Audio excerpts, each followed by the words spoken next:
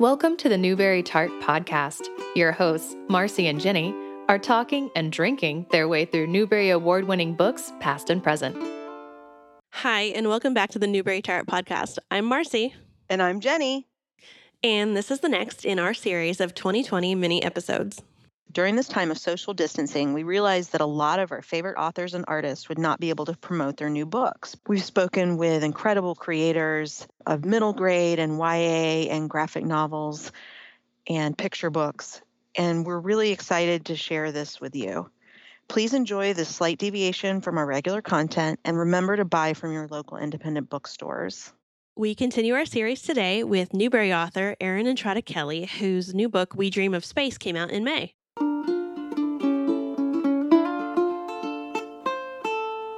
I actually didn't realize that your book, We Dream of Space, came out May 5th. Is that right? It did. Yes, it did. May 5th. I don't know how I missed that one because, first of all, I love your books. And then, second of all, I actually have a special interest in that particular topic because it's about the Challenger explosion. And I saw that live in person. Oh, wow. Yeah. It's easy to miss because there's so much going on right now. So a lot of the books that came out during the pandemic are, it was easy for them to get lost in the madness. But yeah, so you have to pick it up and tell me what you think. Yeah, definitely. So for anybody who, like me, is not super familiar with it, can you tell us a little bit about it? Sure. So We Dream of Space is about the Challenger disaster, but really it's about family, and the Challenger is kind of the undercurrent that holds the narrative together. So it's told from the point of view of three siblings, Bird and Fitch, who are both 12, they're twins, and their older brother Cash, who is 13, but he's failed a grade. So the three of them are all in 7th grade together. And the whole book takes place over the month of January 1986. And these three siblings they feel very unmoored and alone in the world, as many of my characters do in my books. And the only thing that they really have in common is their science teacher, Miss Salonga. And Miss Salonga is very invested and excited about the Challenger launch. So she has them learning about it in school. She puts them into imaginary space crews, so they can do missions and all this other kind of stuff. And Bird, the girl character, is very excited because she wants to be NASA's first female shuttle commander.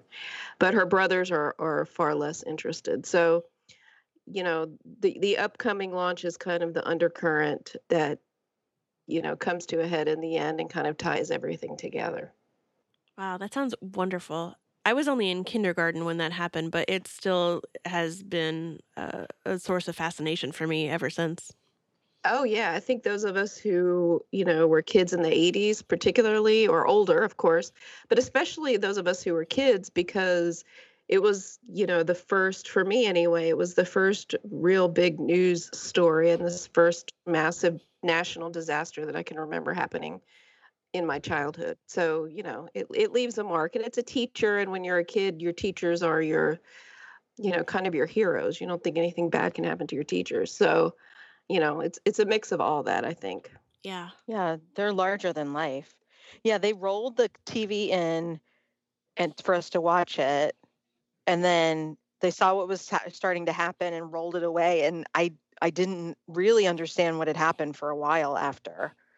Yeah, I remember seeing it. I was in 4th grade, and I remember after it happened, I thought, is that what's supposed to happen? I was very confused. It didn't seem like that was what was supposed to happen, but then I thought, well, it doesn't occur to you, especially, when you're a kid, it doesn't occur to you, especially that something like that would happen right before your eyes. So, yeah.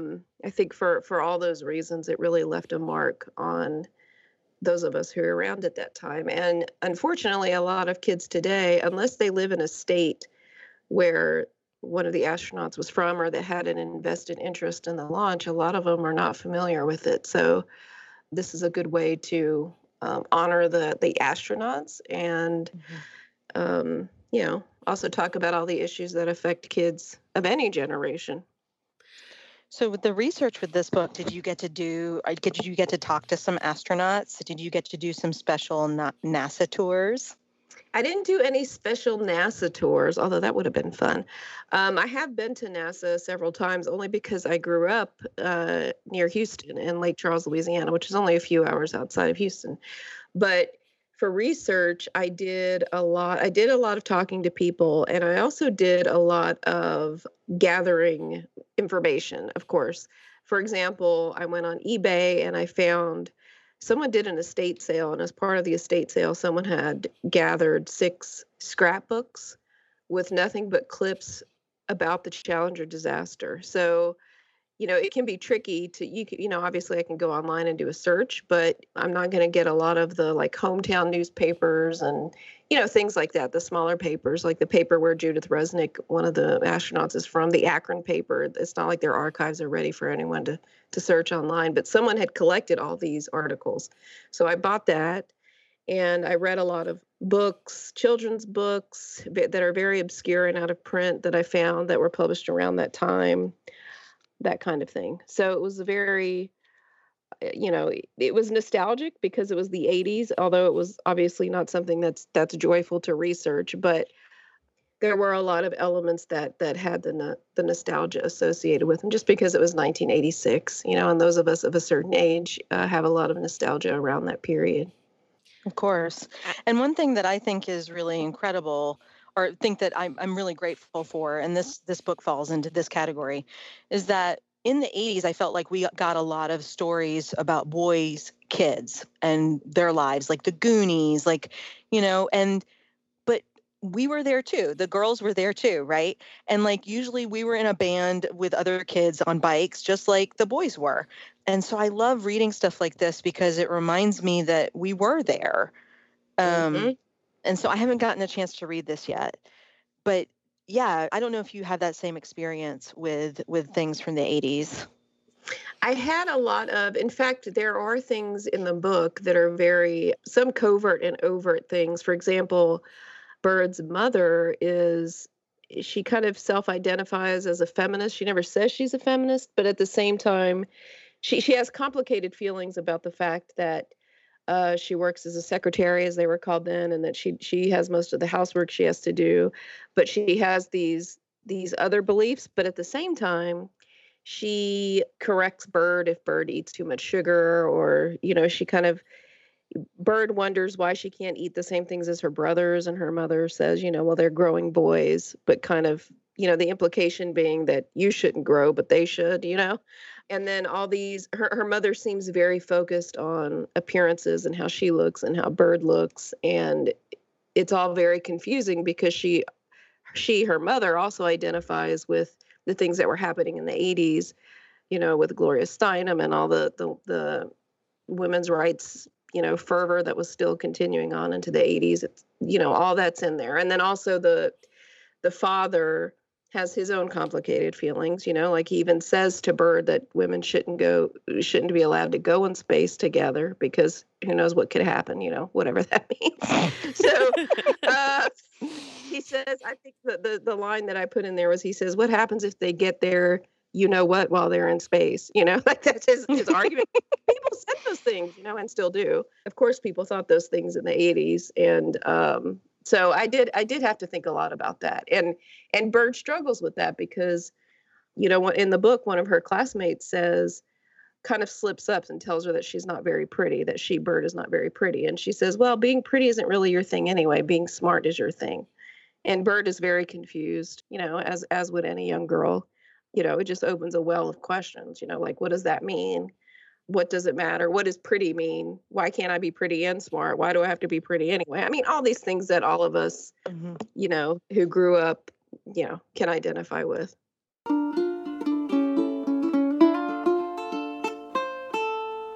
So one thing that I was always fascinated by, and I think kids have continued to be fascinated by, is using the bathroom in space.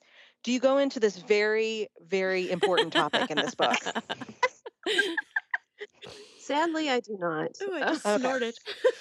It doesn't come up, but now that you've asked that question, I kind of wish that I would have included a kid asking that question in the book, because, then we could have, explored that a little bit. But I feel like I know because I saw Space Camp, the movie Space Camp. Yeah. and, And Joaquin Phoenix, Mhm. who was Leaf Phoenix back then, he had to go to the bathroom when they accidentally, shot off into space because the movie's so realistic, right? Of Uh, course. he has to go to the bathroom and he asked that question. So maybe I didn't address it because I just knew because I watched this, national treasure of a film, Space Camp. In the mind of 80s kids, that question has been answered definitively. Yes, well, obviously. I mean, Joaquin Phoenix, he answers all questions, right? Mhm. Absolutely. I mean, everything from space bathroom habits to tinfoil hats if aliens come, or you That's name it. true. He's got it all. Well, I'm gonna segue into something that is not a toilet and is actually very Yes, cool. I hear that you have something being developed for Netflix. I do. Hello Universe is currently being adapted. So right now it's very, very early stages and they're working on the script. They're finishing up the script. So, fingers crossed that sooner rather than later it gets moving and they'll start casting and doing all that stuff. But as of now it is being adapted and, we're in the infant stages, but I'm very excited. I'm excited So too. exciting. So Leilani of the Distant Sea, of course, is a beautiful book. And you drew on fairy tales and folk tales Mhm. for that. Do you have anything else you're working on with those? Not in the same world, like as you know, I'm mostly realistic fiction is kind of mostly my jam. And so Lalani is my first fantasy. And maybe I'll revisit, I have like little seeds of things. I always have seeds of ideas in my brain, but right now I'm really working on the chapter book series because the first book should launch next summer and I'm also doing the illustrations for it. Oh wow. Oh. So yeah, so I'm really excited. It's a lot of work. It's a totally different. Well, it's not totally different. I mean, it's realistic fiction, and it's just a younger age group than I've written for before. But because I'm doing the illustrations, that adds a whole other element to the entire experience. So I'm kind of zeroed in on that right now. Can you tell us about the series? Absolutely. So it's about a little girl named Marisol, and I have to say that there's pieces of me in all the characters in all my books, but Marisol is really very much little Erin, when she was 7 or 8 years old.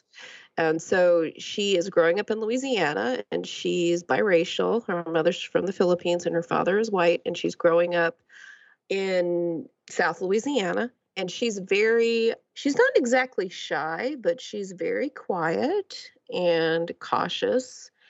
She's not spunky, we'll put it this way. So one problem I had when I was growing up, whenever I'd pick up chapter books, and even now you pick up a lot of chapter books and the girl characters are really spunky or they're Mhm. quote unquote tomboys or they're always getting into shenanigans and all this other kind of stuff. But that was never me when I was a kid, so I never related to those chapter book characters even though they're so beloved and they're wonderful. It just was not me. So I wanted to write a chapter book series with a character who is quiet and very, very imaginative, very sensitive, sweet, and quiet. And so that is Marisol. The problem with that is, or the challenge is, it's more difficult than one might think to build a story around a character who does not get into shenanigans because the shenanigans is the part of the story that is the story. So the struggle has been, how am I going to write a story about a kid who is afraid of things and doesn't get into anything, and is Yeah. not spunky, So that's been the challenge. But my hope is that little girls who were like that, who were like me, I was a little bookworm and I was pretty quiet and I was always unsure of myself, and I had a rich interior life, but I wasn't, charging out into the dark forest, to battle dragons or what have you. I was very cautious. So, and there's kids like that out there, obviously. Oh, So I'm you're hoping preaching to that the choir here, believe me. well, I'm talking to book nerds, so I feel like the book nerd crowd is a big crowd to find those people. I mean, I don't want to stereotype, but No, you are um, correct. so In my mind I was the spunky kid, Oh, right? not me. in Like your in my mind, mind. In my mind and when I would read, but like otherwise I was pretty quiet and yeah, same.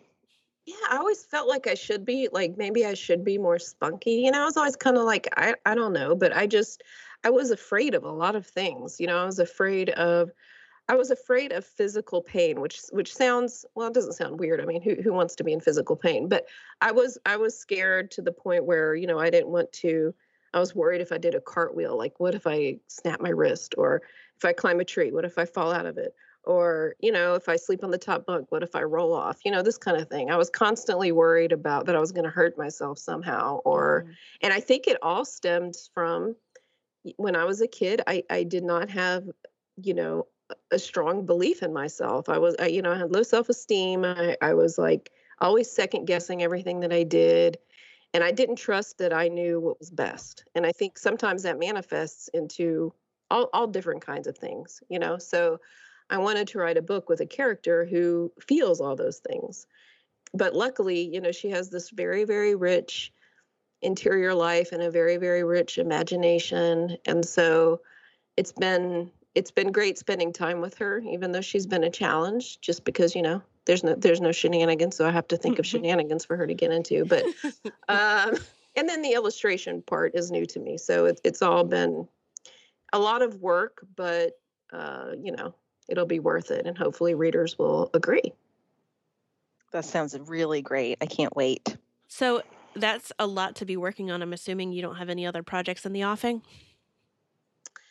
No, I do not. As far as, I say no, I do not, but I'm always writing middle grade. So, I'm kind of like in the very, very beginnings of writing another middle grade, but, but nothing, that I can, nothing that I can robustly discuss. If that's even, I don't even know if that phrase goes together, but we'll go with it.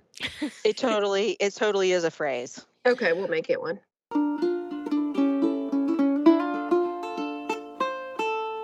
Well, can we end with inquiring about your pets? Of course. I mean, I don't know why we didn't open with that. I know. It was very foolish. Forget everything else. Let's just talk about that. So I have a dog.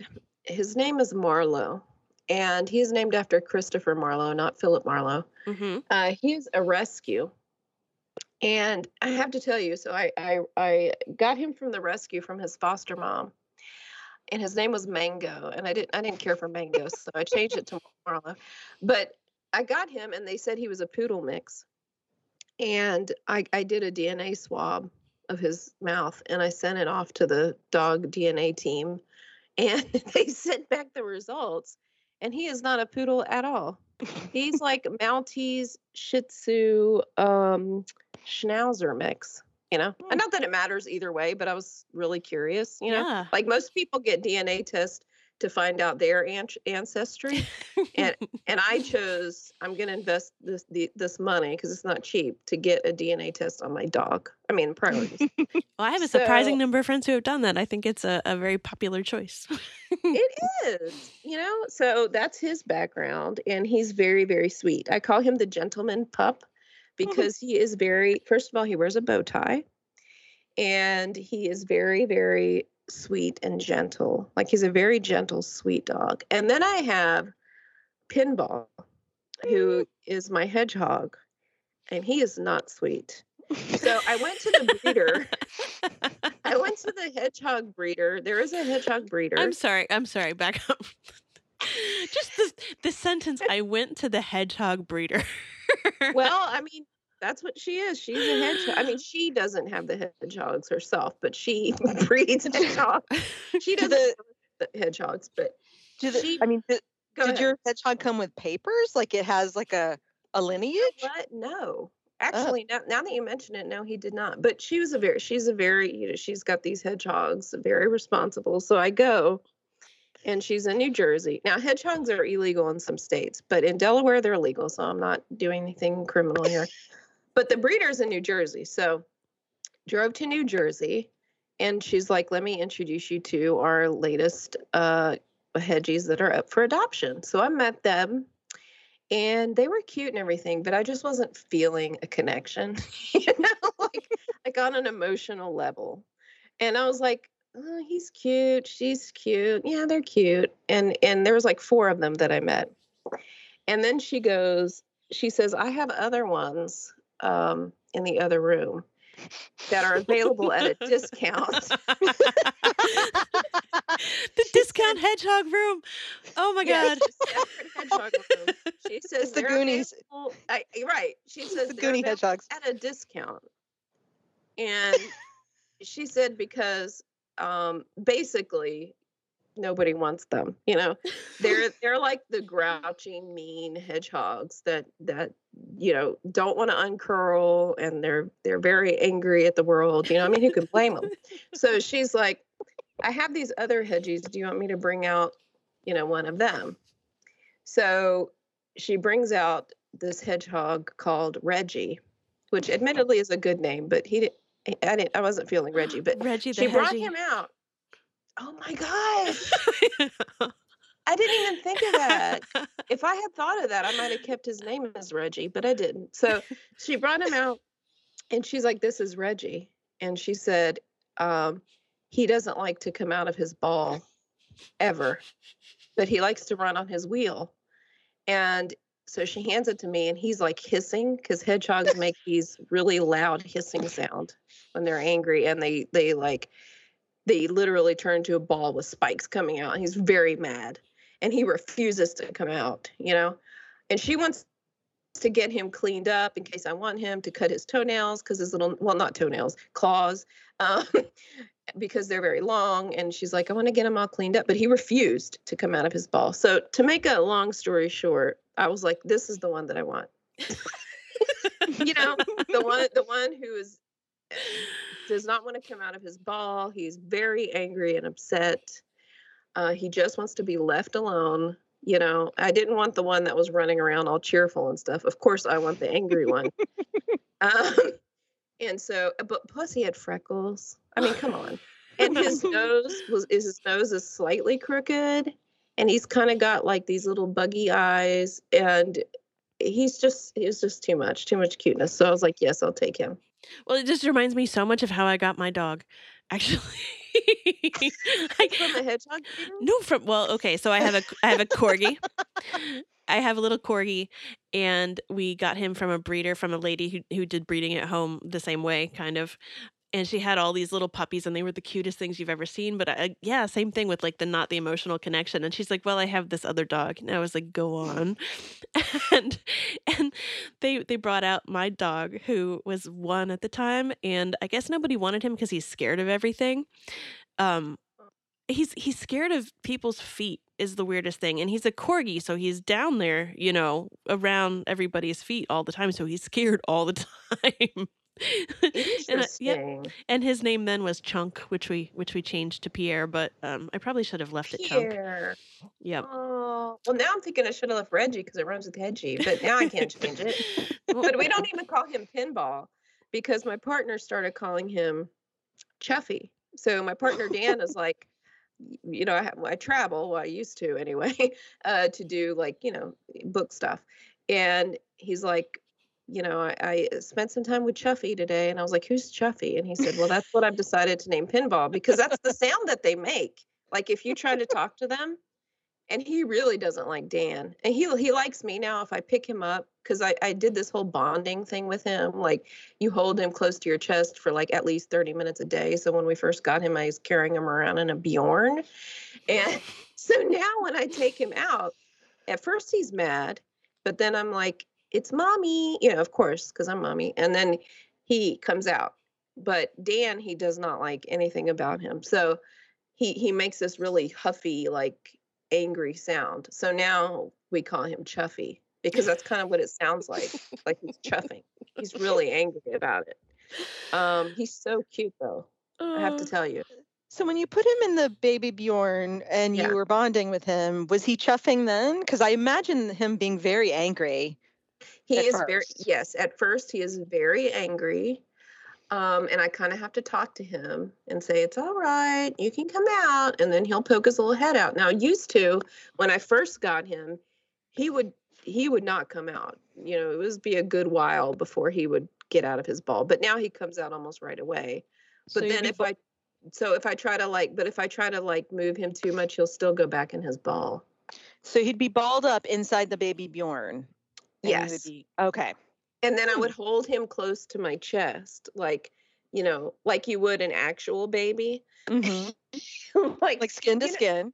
Yeah, you know how like when you hold a baby, you hold their head like to your chest? Mm-hmm. It's like that, except, it's a hedgehog, so it's just one hand. And then he would eventually uncurl, you know? So it would eventually happen. But for the most part, hedgehogs are not super into cuddling, you know? One of the ones I met whenever I first went to the hedgehog breeder is one of the hedgies I met was very friendly and wanted to run and play. Of course, I didn't choose that one, as we know, but you know, so I'm like, I identify with the grumpy hedgehog. Maybe that's what it was. I feel like this is the quality content people need at this time. It's like all toilets and hedgehogs. This is all we need. We are probably taking up too much of your time, but this was really fun. Thank you so much for taking the time out to chat with us. Thanks for inviting me and chatting with me. I mean, I could talk all day about my my animals and pets and other people's animals and pets. We could too. Erin, thanks so much for being with us today.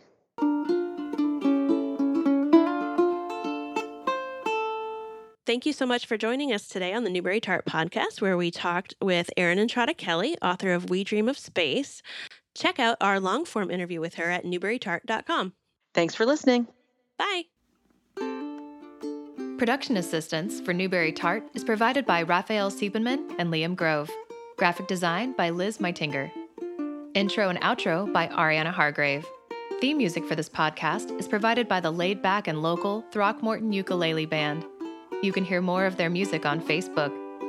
Find more NewberyTart episodes at iTunes, Stitcher, or wherever you listen to your favorite podcasts. Our website is NewberyTart. That's NewberyTart.com.